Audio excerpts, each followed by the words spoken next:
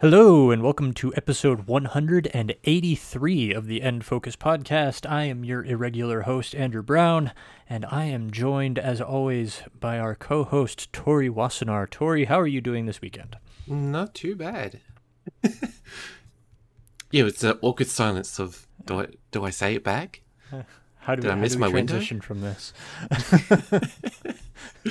And I see on my Twitter timeline now that Obsidian's Pillars of Eternity 2 for Deadfire for Switch appears to have been cancelled in more obvious news. So let's move on with the episode.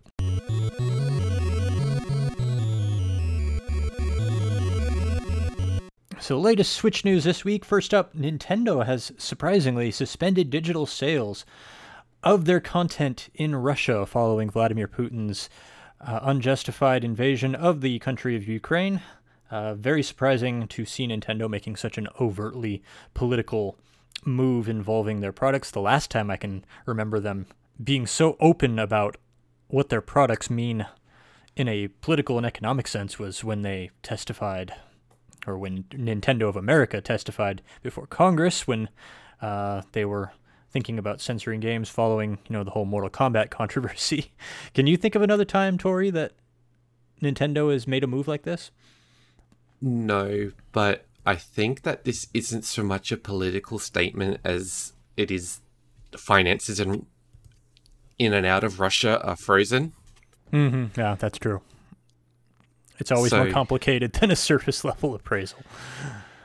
I think it's literally that they just can't perform transactions in Russia at the moment, so they have to. Well, I've also seen news that Japan is accepting Ukrainian refugees and is sending bulletproof vests to the country for Ukrainian soldiers to use. So there's a lot of unprecedented news from Japan about this whole conflict happening right now. Yeah, I think they have contested land with Russia or something. Well, who doesn't? So I think that their stance on Russia is very self-explanatory on that front then. As the kids say, Mamma mia! Look around and find out. Well, in less charged news, Nintendo has very quietly implemented a new Platinum Rewards program that involves custom profile pictures. I was going to take a look at this. I really, really was, but it's just not something that I really get too involved in. But Tori has. So, Tori, why don't you walk us through that? All right. So, finally something to spend Platinum points on. Yeah. The old Platinum Rewards, there was some interesting stuff. It was always physical rewards, but having to pay a shipping and handling fee just immediately killed any desire I had to claim any of it. Yeah, we have that here in Australia now, finally, where it's like $9 shipping though. Mm-hmm, so it's not really free. But they've added missions to the store where you can earn a handful of points every week, and a little storefront, I guess you'd call it, to use those platinum points on different profile picture elements, because you can have different backgrounds, different frames, and different characters, and then mix and match them within the theme. So right now for March, you have a bunch of Super Mario Odyssey themed stuff, and you've got the Animal Crossing stuff, which I think is going to come every month, featuring the villagers that have a birthday during that month. So it's all the March birthdays villages. But you can't mix and match between Animal Crossing and Mario. Okay, so like my profile picture has always been my me, so I can't like add an Animal Crossing frame onto it. No. So this is all done within the Nintendo Switch Online app on the Switch, which you've probably seen that blinding red circle on your home screen.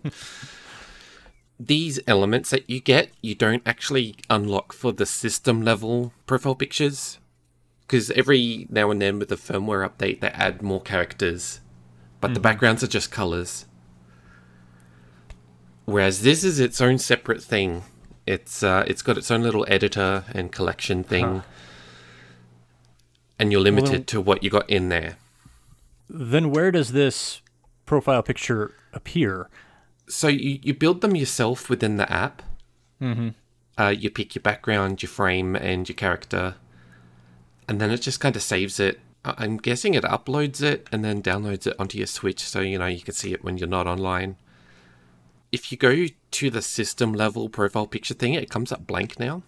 If you have one of these new profile pictures activated, It's not the most elegant solution. Ideally, you'd want it all in one place, but it's a cute feature. It's not a deal breaker having it split up, but it would have been nice to have them all, or even if they just bring over the stuff that they've already done on the system level and bring it over to this new system.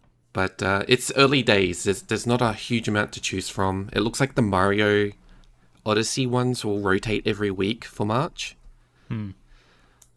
But the Animal Crossing one, I think, is set. And then next month we'll have a different theme. That's weird. Like, I remember the 3DS had an actual, like, Kirby crane game you could play to earn all kinds of different things. You could actually upgrade your entire 3DS dashboard with custom icons and backgrounds with prizes you won from this game. And now we've just got this thing. It seems like a step back from that. It's a huge step back from that, but it's still something I'd rather have than not have. It's something fun to kind of keep an eye on, see if your favorite characters show up. They'll probably do promotions for new releases, so I'm counting on some Kirby ones. Around that time when it comes out. This is probably their solution to realizing that they can't just keep updating the firmware level ones every time that there's a firmware update. Like, it's not practical. I don't know why it was done that way in the first place, though.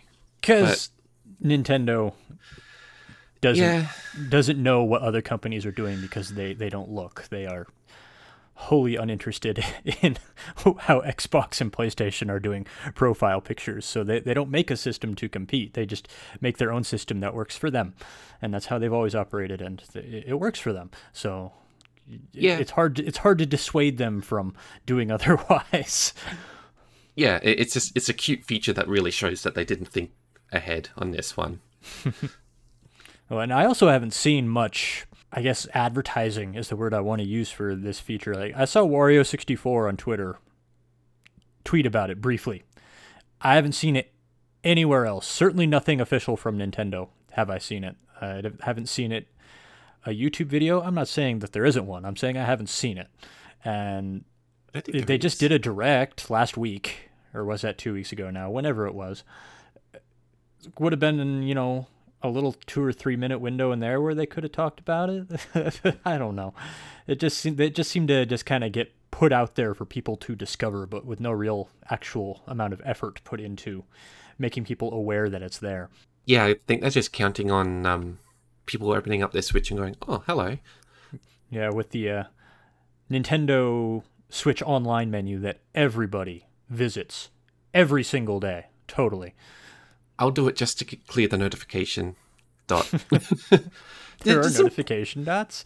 I don't think I've ever gotten one. Yeah, whenever they have like a new promotion or whatever, maybe I should turn that off. Maybe I have it turned off. Yeah. I don't recall that ever happening. Like, I know you can jump into the NES and Super NES and the other system games. You can jump straight into them from that menu, but I've never bothered. I've always just accessed them from the downloadable app. That's just how I interact with things. I find a way that works and I just keep doing it, and then I get mad when they take away my access that I've been using the entire time. Like, your opportunity to get me to change the way that I interact with something is within weeks of my first discovering it, and if you change it later, I'm not going to do it. Yeah, no, I'm with you on that one. It's like YouTube and their constant attempts to make a premium YouTube thing. It's like, no. I've been doing YouTube for free for 10 years. I am not changing, and I never will. I swear they've changed it again on YouTube, where on console or smart TV, whatever, it used to be subscription and then history or library. And now they've swapped it so that subscription's all the way at the bottom. And it just messes me up. Why is subscription like the main reason I'm there on YouTube? Why is it at the bottom? Anyway, Nothing to do with Nintendo. Because they want you to look at their trending videos so you can see what all the people are laughing stupidly at instead of, content you actually care to see. I've never used the trending tab, ever. Me either. YouTube also sent me an email getting me to subscribe to YouTube TV. It's better than cable. It's like, it's 2022 and you're still pitching yourself as a cord cutting option. It's like, the only people that I know who have cable anymore are old people. YouTube's ridiculous. I think we've sufficiently drifted off topic here, so we should move on to what did we play this week. So we're going to start out. Tori has played the demo for Kirby and the Forgotten Land, which is due out in 3 weeks. Very exciting for that. Tori, why don't you talk us through that? It's cute as heck, and I cannot wait. Yeah, that's about it. No. It really does just feel like a Kirby game, even with the perspective shift to an over-the-top... top-down camera view sort of thing. Really? Top-down? Top-down. Well, sort of top-down. Like on an angle, not directly top-down, just like the camera's above you, looking... Okay. Yeah, because all the video I've seen from it so far has looked like it's got kind of a dynamic camera that will change angles as you move between areas. Yeah. I mean, Kirby, even 2D Kirby or 2.5D Kirby had a little bit of that. Mm-hmm. But for the most part, like the core of the gameplay, it's got that sort of overhead camera perspective. It still feels like Kirby. It still feels natural. Mm-hmm. I think that just kind of goes to show how intuitive Kirby gameplay actually is. It's probably the sort of series that you'd recommend to somebody who wants to start gaming. Well, the Kirby series has always been pretty gentle as far as being a platformer. It's always been a good entry point for a lot of people. Not all. Yeah. You usually have to dig in pretty deeply to get to, kind of hardcore difficulty stuff. It exists in there, but you have to really search for it. And if you just play it just to play through it, it's not always the most grueling experience you will encounter. No, it's got a fairly low skill ceiling if you want to even 100% it. They usually have like an extra mode or something that you unlock after you beat the game that has some added challenges. Mm-hmm. And they could be really hard, but hard by Kirby standards, not hard by video game standards. But the main gimmick in this one is this mouthful mode. Oh no, okay. Kirby games always have a gimmick. Mm-hmm. And this one is Kirby basically wraps himself around inanimate objects. The demo has 3 off the top of my head. You got the car that you see in the trailer, the last trailer that they released. Mm-hmm. The vending machine and the cone in the demo. The car is basically, if you've played the 2D Kirby, it's probably like a replacement for the wheel ability. I love the wheel power-up. Yeah. All you can really do with it is move around and then boost. Boosting will damage and defeat enemies. And you will take damage if you're not boosting and run into an enemy despite being a car. So... Kind of makes sense because Kirby's body is like stretched around the car, so he is taking direct damage. Yeah. The one thing though that I always liked about Kirby is that if you bump into an enemy, they take damage from you as well a lot of the time. You can kill enemies by just bumping into them, which I did in this demo. In the mouthful mode, not just like regular Kirby. No, just like too? regular Kirby. Interesting. That's weird. Like, what all do you do in the demo? Is it just like the first area of the game, basically, or does it feel like they specially built it for the demo? I can't say for certain if they've just pulled a bunch of levels out of context and put it in, but there's 3 stages, basically. Mm-hmm. There's the intro level, which I'm sure will be the intro to the actual game.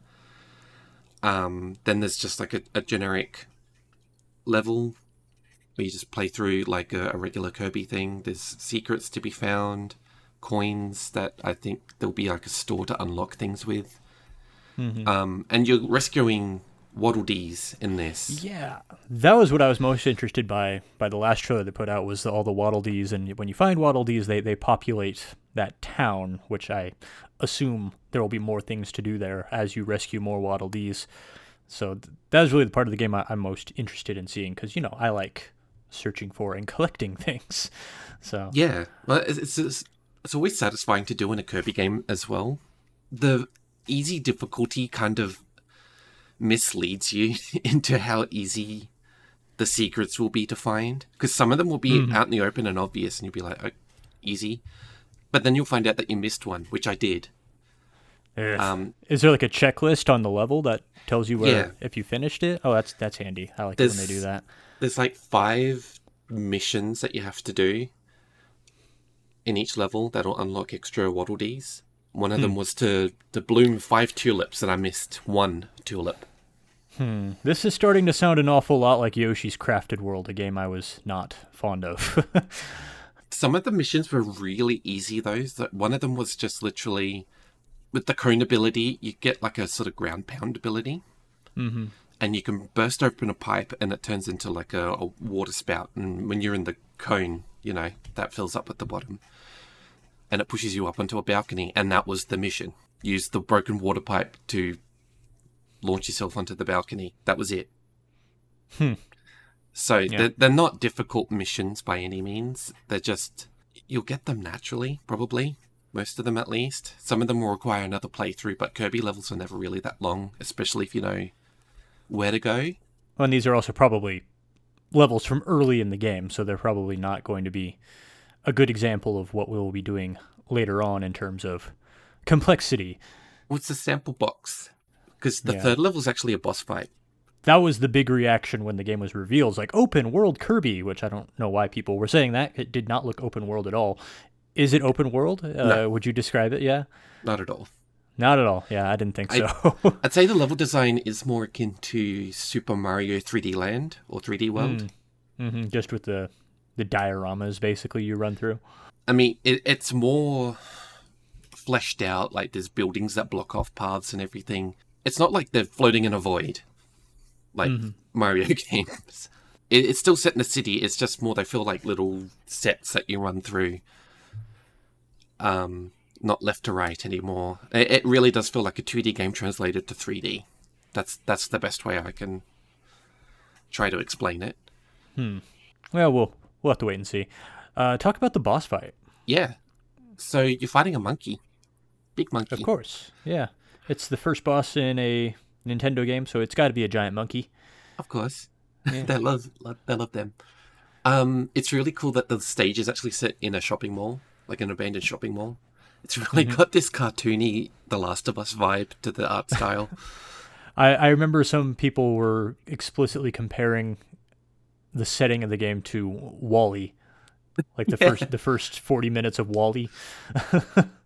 It's such a strange choice for a Kirby game, but I love it. They've done it justice. Are you given any kind of idea on why this is a forgotten land, like what happened to the people in it? Because like obviously you're rescuing Waddle Dees, so there are still people living here.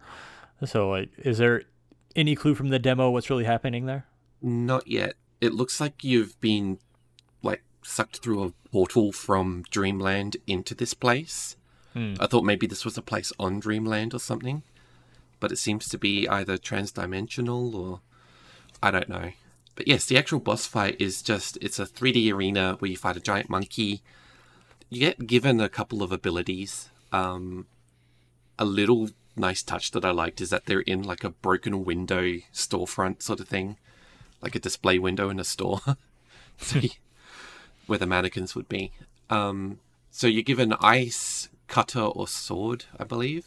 I went with ice just because I typically always go with sword or cutter. Those are the classic Kirby skills. Yeah. I thought ice is unorthodox. I'm going to give it a shot. And it actually has a sort of special reaction with the boss. It actually does freeze the boss and then do a chunk of damage all at once. You just have to kind of dodge the attacks.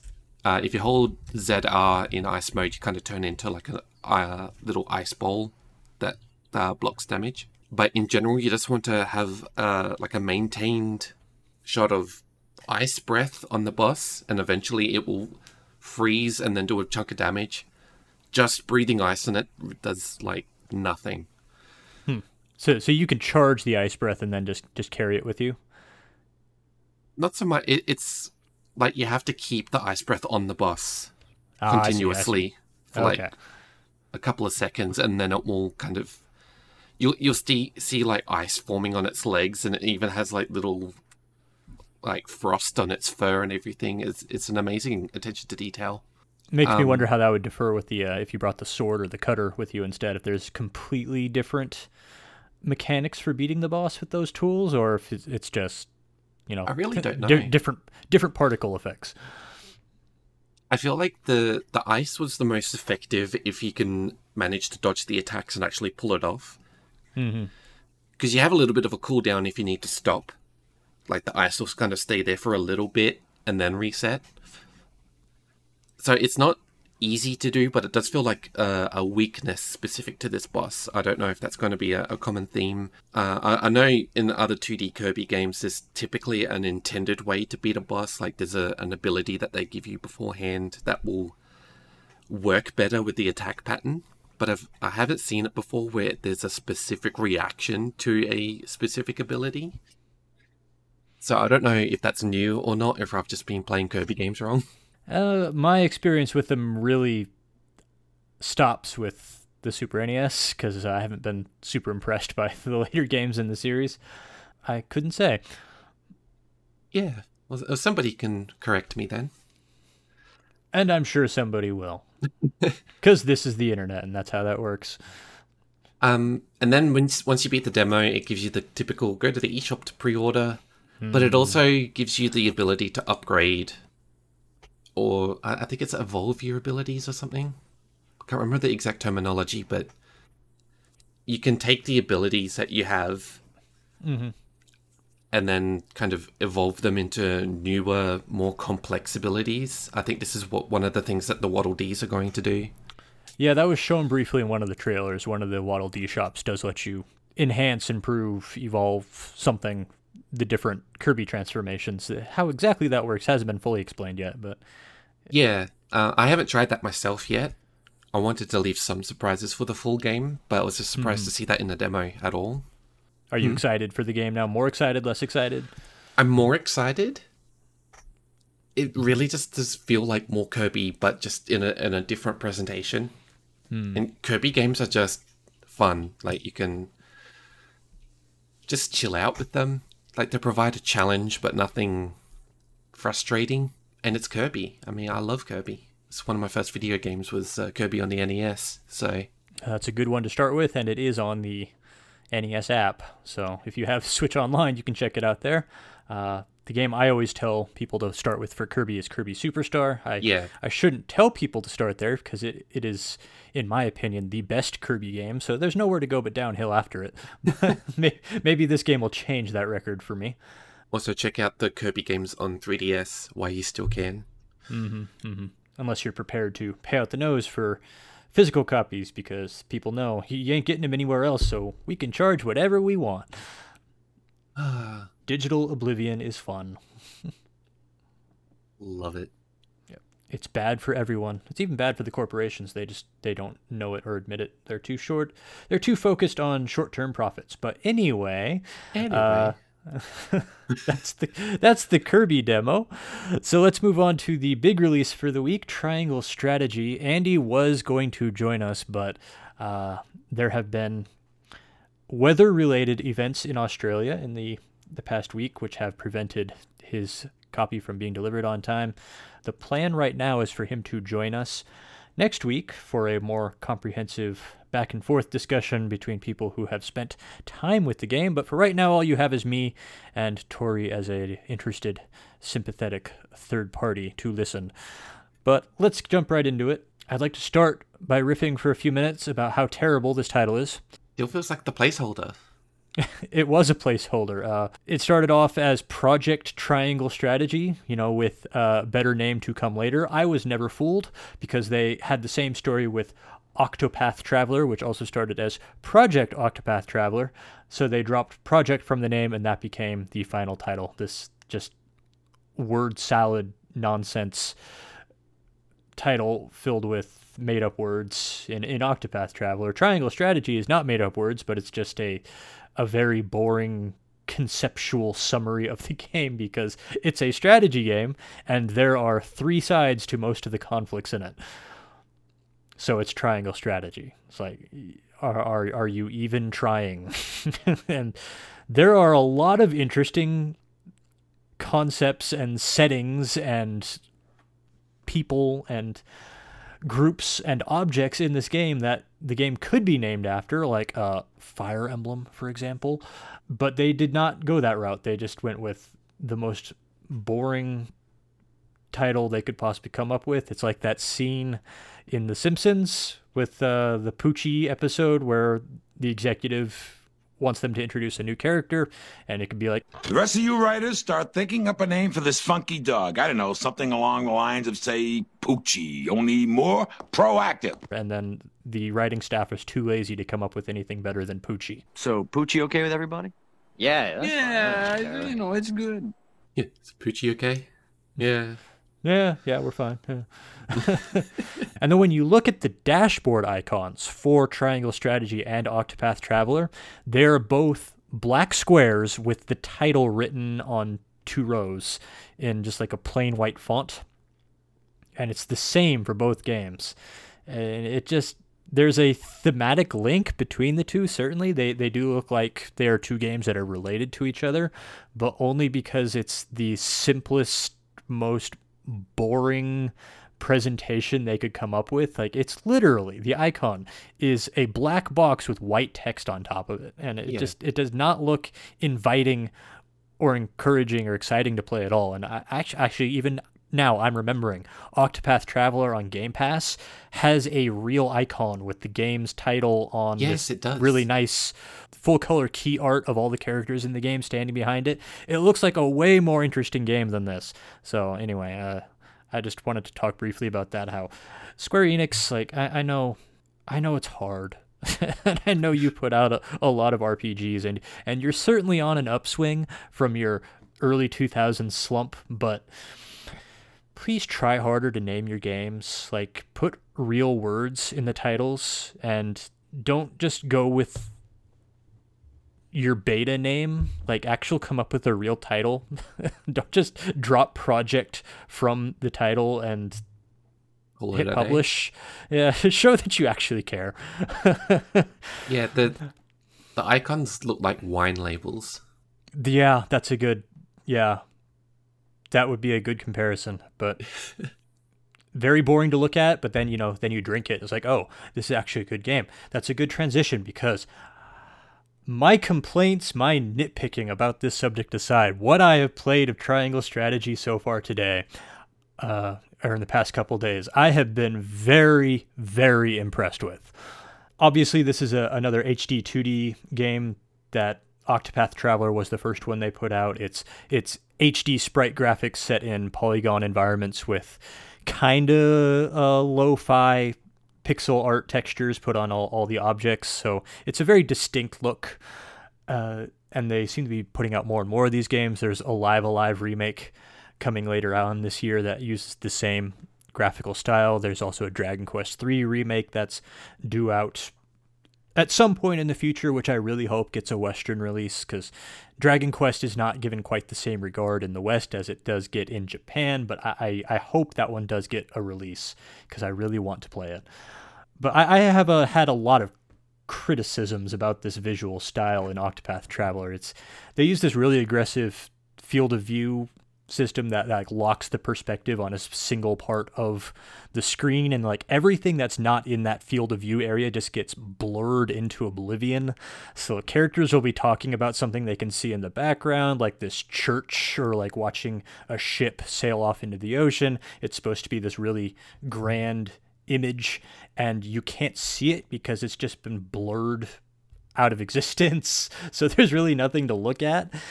They have really backed off on this, at least what I've played so far of Triangle Strategy. I'm sure it's a huge game and I've barely scratched it, but what I've seen so far, they are not blurring things out of existence anymore, which I'm very grateful for. The bloom, they're still going overboard on the bloom. If you see anything white, it's just going to be blinding white light that just overwhelms all the colors around it. That's still a real problem, but that just seems to be the visual style they're going for. I don't care for it, but that's my criticism, and other people are free to disagree with me, as they probably will, because, you know, I don't have a great strong background in visual design, so some people could probably explain to me, actually, this is why this looks really good, but I'm just not a fan of it. Tori, I know you have been apathetic at best to these games so far. Do you have a strong feeling about the visual elements of the HD 2D design that Square Enix is doing? I like the idea, but the execution, specifically the bloom, puts me off entirely. I could not play Octopath Traveler even on Game Pass when I didn't even have to pay for it, really. I just couldn't do it. It makes me feel sick. I can't explain it. It's all these desaturated colors, like browns and like greens, just... Yeah, it's like I'm back in 2006. Yeah, but then they've thrown in bloom, like, because like in the 2000s it was real as brown, everything is brown. Then in the early 2010s it's like everything is bloom, and now they've taken those things and they put them together. It doesn't look good. I really like that sort of tilt shift style that they do, as long as it's done, you know, well. Mm-hmm.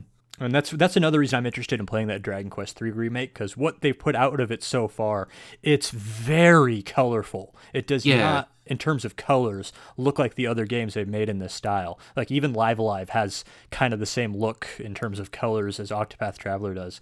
So I want to play that Dragon Quest III remake just so I can see it. They've got another visual design applied to it, whether it's because they've got different artists working on it or it's a different company entirely making it. I don't know, but that visual style is just so much more appealing than what they've got going on here with all the bloom going on. Yeah, give me color, especially on the OLED Switch. Definitely. Triangle Strategy is a visual improvement over my feelings about Octopath Traveler. It's still got a ways to go, but it's the second game they've released in this style, so that they are further refining it, and they seem to be making improvements as far as my aesthetic sensibilities go, and I've been pleased with the progress they've made. Now, Triangle Strategy very much follows in the legacy of Final Fantasy Tactics, which is a cult PlayStation 1 strategy RPG that was also very much concerned with political situations going on in the world and building the conflict in the game off of those political situations instead of, you know, there's a megalomaniacal maniac who wants to take over the world and become a god. Final Fantasy Tactics does shift into that plot line later on, but it starts out very concerned with its politics, and those are the best parts of the game, where there's a working class uprising against the nobles, basically. Very, very French Revolution inspired, it feels like. And Triangle Strategy seems to follow up very much in that sensibility, where it's all built off the politics between these existing nations and characters. There are 3 nations mentioned in the game so far. There's Aifrost, Hazante, and Glenbrook, and about 30 years before the game started, they were all involved in this conflict called the Salt Iron War, because Aifrost had access to iron and other precious metals and had the expertise to use them. Hazante had access to salt, and if that seems weird to you, it's because we really take for granted today just how important and valuable salt is. Like salt, it really did used to be a form of currency hundreds of years in the past because it was so useful. You could use it to preserve food. You could use it to enhance the flavors of food. Salt used to be a big deal before you could just buy it at the grocery store. And then there's Glenbrook is the third nation, which is where your characters that you play as live. They act as kind of like the mediators between Aifrost and Hazante. They don't have any of these resources themselves, but they exist between the two nations. So they act as kind of the negotiators between the two in trade agreements. Cynically, you could say they're basically middle management and they don't really need to exist. Maybe that issue is actually going to come up later on where Aefrost or Hazante is deciding either individually or mutually that this Glenbrook place really doesn't need to exist. They're kind of just getting in the way and taking our stuff. That might come up later. That's the kind of politics that this game is really getting into. People I play as aren't actually Glenbrook royalty. They are a smaller, just noble house called House Wolfort, who were famous for their efforts in the Salt Iron War, but they aren't actually in charge of the country. So there's another political layer there where you're not fully privy to all of the details that are going on at the highest levels of the nations, and you're an important player in negotiations between the three countries, but you don't really have full control over everything that's happening. And again, I'm sure as I get deeper into the story, that's going to become more and more of a problem. Probably, knowing the kind of stories that these tend to come from, like Ogre Battle or even Final Fantasy Tactics, there's going to be a rebellion that starts that you get swept up into. Just a prediction. I haven't gotten that far yet. The characters, there are a lot of characters I've ran into so far. They're mostly just servants of the house, but the two most important ones were Serenoa, who is the new lord of House Wolfort. His father was a very influential man in Glenbrook, was a war hero and a close friend of the king of Glenbrook, but he is very sickly. He exactly what his problem is or hasn't been explained yet, but he is so ill that he can't continue leading the house. He abdicates his position to Serenoa, his son, and Serenoa is just super bland. There's not much to say about him because he is the player character, basically. You're supposed to see everything through his perspective, so there needs to be a certain amount of flexibility on what his views are, because they also have to align with how the player might be seeing things, and also has to have your different choices that you can make, and all three choices have to kind of make sense for this character to make. So the result is he doesn't have much of a personality. He's super boring. But the other significant character is Frederica, who is a kind of a fire mage. She is the daughter of the concubine of the king of Aelfrost. So she's kind of like a half sibling to the, I think the word they use is pure or true prince and princess of Aelfrost. She's kind of shunned as a result, but she's still a member of the royal family. She has all this education and she has all these skills. So she's kind of married off in an arranged political marriage to Serenoa, and she has a lot of angst about this. Like, am I actually good enough to be doing this, or is this just being done to get me out of the way? And also she has a problem where she's a Rosellan, which means something happened in the far distant past with these Rosellans that makes them kind of a second-class citizen or a heavily persecuted race of people, and you can tell she's a Rosellan because she has rose-colored hair.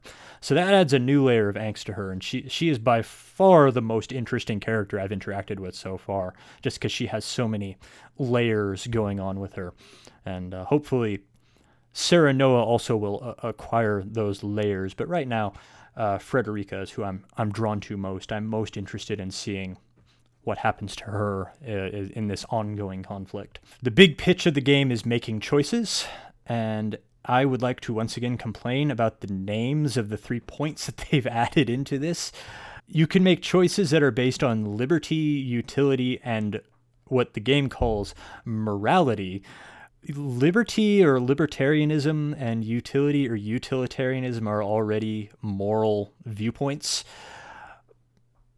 So morality in this context doesn't mean anything. I suspected when you were using the word that way that what they mean by morality is they mean like religious fealty. And now that I've played the game, yes, that is definitely exactly what they mean. And there's this tournament that you go to, one of the first things in the game, where all of the royal families from the three nations get together and you can talk with them and really get the viewpoints of what their nations stand for. Aifrost is total libertarianism. They're all about like personal liberty and merit-based arisement, which I'm extremely skeptical that that's actually what's happening. And actually the game is already showing layers of that's definitely not what's actually happening in Aifrost. Frederica, as I mentioned, is actually very intelligent and very capable. She feels very shoved aside compared to her half-brother, the actual true son of the king and queen, who is the prime minister and is mentioned to be rather incompetent at his job, but is very arrogant about his authority and his worth compared to Frederica. So I'm like, oh, yeah, there's definitely some very real things going on here as far as, libertarianism in theory versus libertarianism in practice. And I'll say no more on that subject, lest I start a fire in the comments section. And then there's Hazante, which is the country that controls the Salt, is a very religious country. Everything is built off of like what their goddess says is right, and like it's supposed to be a completely egalitarian society where the only people who have power are the ones who are divinely appointed. How exactly that happens hasn't been explained to me yet, but as far as like how much wealth a person has or their standing, like who their parents were, that's not supposed to matter. It's just supposed to be all about religious fealty, which is what the game means by calling their branch morality. And then you have Glenbrook, the middle managers, who are utilitarianism. So like the greatest good to be created for everybody. So that's kind of the three moral philosophies of triangle strategy captured in each of these three nations, all in conflict with each other. And I'm really, really interested to see where it goes from there. All throughout what I played of the game so far, I'm given these opportunities to make one of three choices, and which choice I make will subtly change Serenoa's conviction. And like as your conviction towards one of the three moral points shifts, then certain characters will become unavailable to you. And I'm hoping, but I haven't seen it happen yet, like entirely different parts of the plot will become accessible to you, and you'll get entirely different endings. Maybe entirely different battles. I would like to see that happen, where making choices really changes what the game you're playing is, not like in a lot of other games where you make choices, but you just play the exact same content as somebody who made the opposite choices gets. So we'll see what happens, and my final feelings about the game are probably really going to depend upon which route they go as far as original content for your moral choices versus just changing the color of the lights in the final area. Speaking of referring to Mass Effect, I've been very impressed so far how it avoids the Mass Effect morality effect, where Mass Effect has that dialogue wheel, and if you pick choices at the top of the wheel, those were your Paragon choices. Choices at the bottom of the wheel were the Renegade choices. You did not have to think about your answer at all. You just had to go Paragon choice or Renegade choice. None of the choices I've seen in Triangle Strategy so far have been clearly marked as morality or utility or liberty. You just pick one and it says Serenoa's convictions have shifted, and then you move on. And that feels much more natural, where it feels like I'm choosing what feels like the best option in the moment, rather than just choosing what point of the triangle I want to end up at the end of the game. And really, I've gotten these choices as far as giving a girl advice on where to hide in hide and seek. So there are some interesting situations that come up, some unexpected situations where you're making these choices that change Serenoa's philosophical moral outlook. It's not just making significant courtroom decisions using that scale that keeps popping up in the marketing. And I've been really happy with that so far, where it feels like I'm making natural choices, not just deciding whether I want to get the Paragon or the Renegade ending. I really like that, actually. Mm-hmm. I've been playing Cyberpunk recently, and controversy about that game aside, I really liked that it had a similar setup where I could be jerks to some characters and nice to some characters, and it wasn't like an overall morality system. It was just, these people won't like it when you talk to them like that. Yeah, the earliest game I can remember doing this was KOTOR 2, which I really hope gets a Switch port soon. But Obsidian being owned by Microsoft, there might be a whole thing with that happening. We'll find out. But anyway, KOTOR 2 was the first game I can remember that had a morality system like that kind of eschewed good and bad choices. There are just choices, and these are the consequences. And that's why KOTOR 2 is a better game than KOTOR 1. Maybe we'll get a chance to talk about that on the podcast someday. But this is a strategy RPG, and all I've talked about so far has been the plot and the themes. But battles are a big part of this game, kind of. We'll get to that in a minute. But it's if you've never played a strategy RPG before, it's fought on a grid, and all your units that you deploy in battle, which will be far more than just 3 or 4 like in a JRPG. You'll have 5 to 8 and maybe even more than that units on the field, and you control them all one at a time. You're making big significant choices for them every turn. It really does play more like a very complicated chess match than like a regular RPG. So you've got to be invested in these battles, and they can be overwhelming. I've talked about that with Andy in the past, how games like XCOM and even Mario Plus Rabbids, I enjoy them, but I can really only handle playing 1 or 2 battles in a row because I just get overwhelmed, and I just need to take a break to let my brain catch up to all the decisions I've made. This plays very typically to other strategy RPGs I played, especially Final Fantasy Tactics, which, as I said, this game is very much a spiritual successor to, not just in terms of themes and visuals, but how the map works. The biggest change is to magic and skills, and no matter what you're doing with your character, whether it's a magic attack or it's just like a skill attack, it's going to cost you TP to use. And each character has 3 TP. That's it, at least right now. Maybe I can expand them later on. I don't know.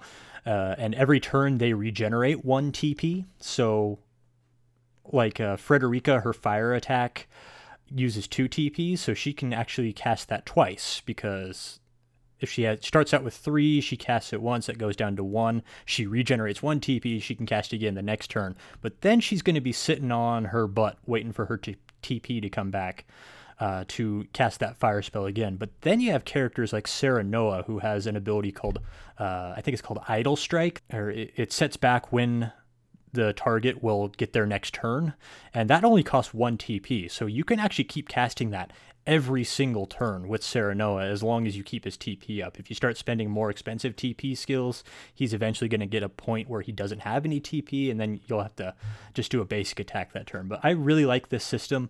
I like RPGs where they let you use magic. So many of them in the past have recognized how powerful magic is and has balanced that out by making magic so expensive that you basically only use it in boss fights and you just save it. It's not a new trend, but I still like complementing it because I love it so much.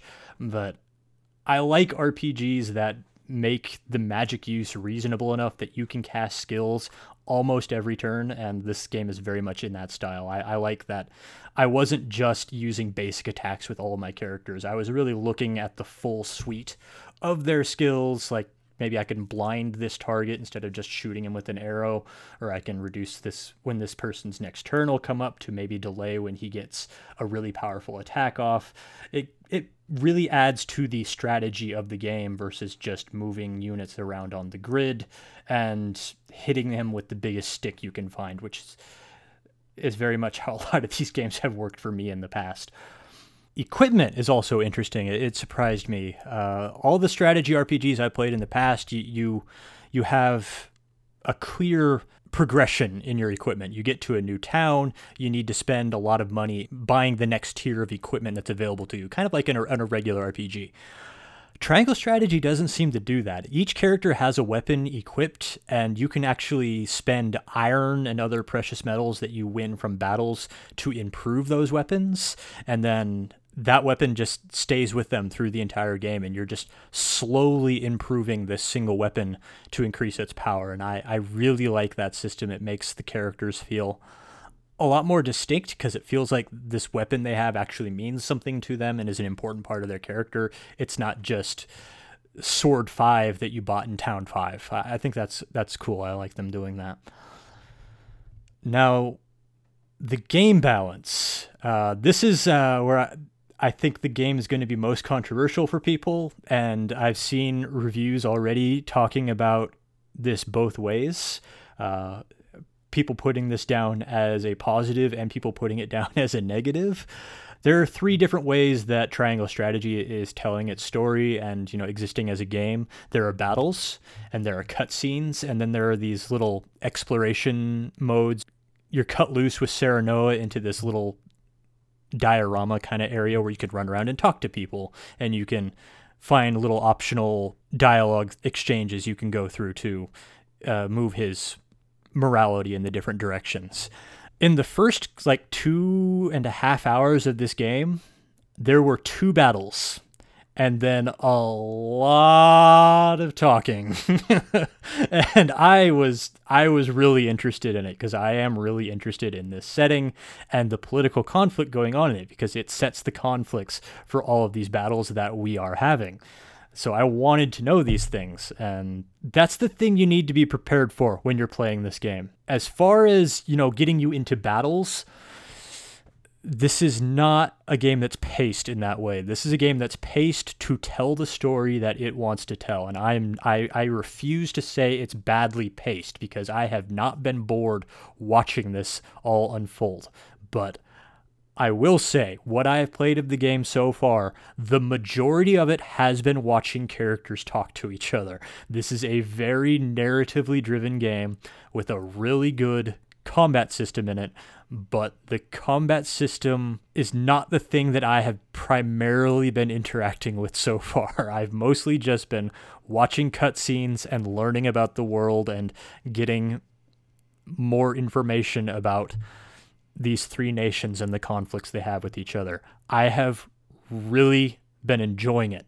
But if that does not sound like something you will enjoy, avoid this game because it is not aimed at the action crowd. This is complex and political and cerebral, and you got to be prepared for that if you're going to play this.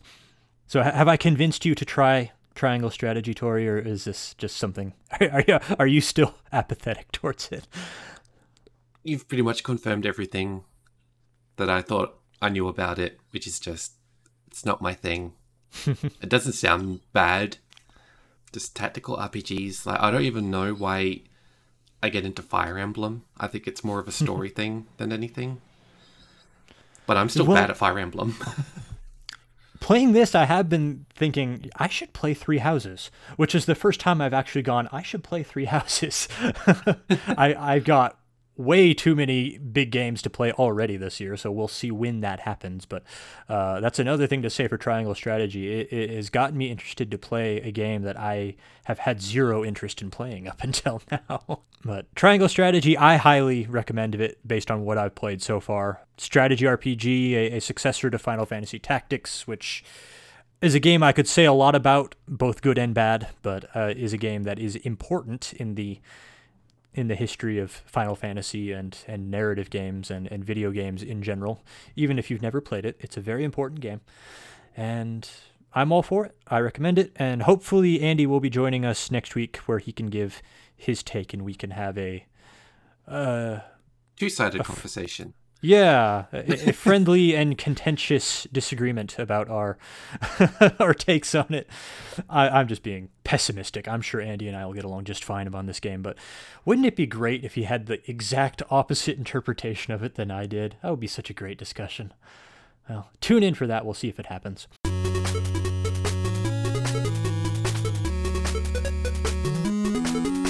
So what are we playing in the coming week, Tori? Still Danganronpa, waiting for the big releases, like Kirby and the Mario Kart DLC. Mm-hmm. There is an HD version of Chex Quest, which I I don't want to turn this ending segment into 15 minutes of talk, so I'm just going to say, if you don't know what Chex Quest is, Google it, because it's amazing that it's getting a release on Switch in HD in 2022. That's out next Friday for $5, and yeah, I'm going to jump on that. Is that the Doom clone one, or is that something else? That is the game that General Mills, the Chex cereal people, bought the engine to Doom. Yeah. And made a game to sell Chex cereal with it. And because it was the Doom engine they made it with, it actually turned out to be a pretty great game, even though it's just one giant advertisement for Chex cereal. I believe it's getting a re-release. It's getting a retail re-release, unfortunately not packed in free with Chex cereal like it was in the 90s, which was the other half of why that game was hilarious. But I'm interested to play it, and we'll check it out. Oh, I'm kind of tempted now. Oh, it's Doom, so. Yeah, I mean, I've never played it, but I love Doom, so. You've heard the meme, now play the game. Now be the meme. You either die a meme or live long enough to become Milhouse. Oh.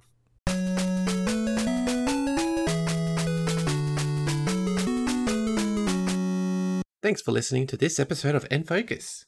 If you enjoyed this episode, please leave us a review on iTunes. It really helps us get noticed. You can also listen and subscribe on Stitcher, Spotify, and other podcast services. Also make sure to check out our sister shows, PlayState for PlayStation and Power of X for Xbox. Also be sure to join our Discord server to interact with the lively GamePodular community. You can follow us on Twitter, YouTube, and at GamePodular.com for updates, news, and other content. You can find the links for all of these in the show notes. If you'd like to support our shows, you can buy us a coffee or become a GamePodular Patreon. The details for both of these are on our website. Thank you in advance. This episode was edited by Andrew. You can follow him on Twitter at PlayCritically, and check out his long-form reviews at playcritically.com, and myself, Tori, at STWTWO Stu2 on Twitter, or on Twitch at ToriSTW.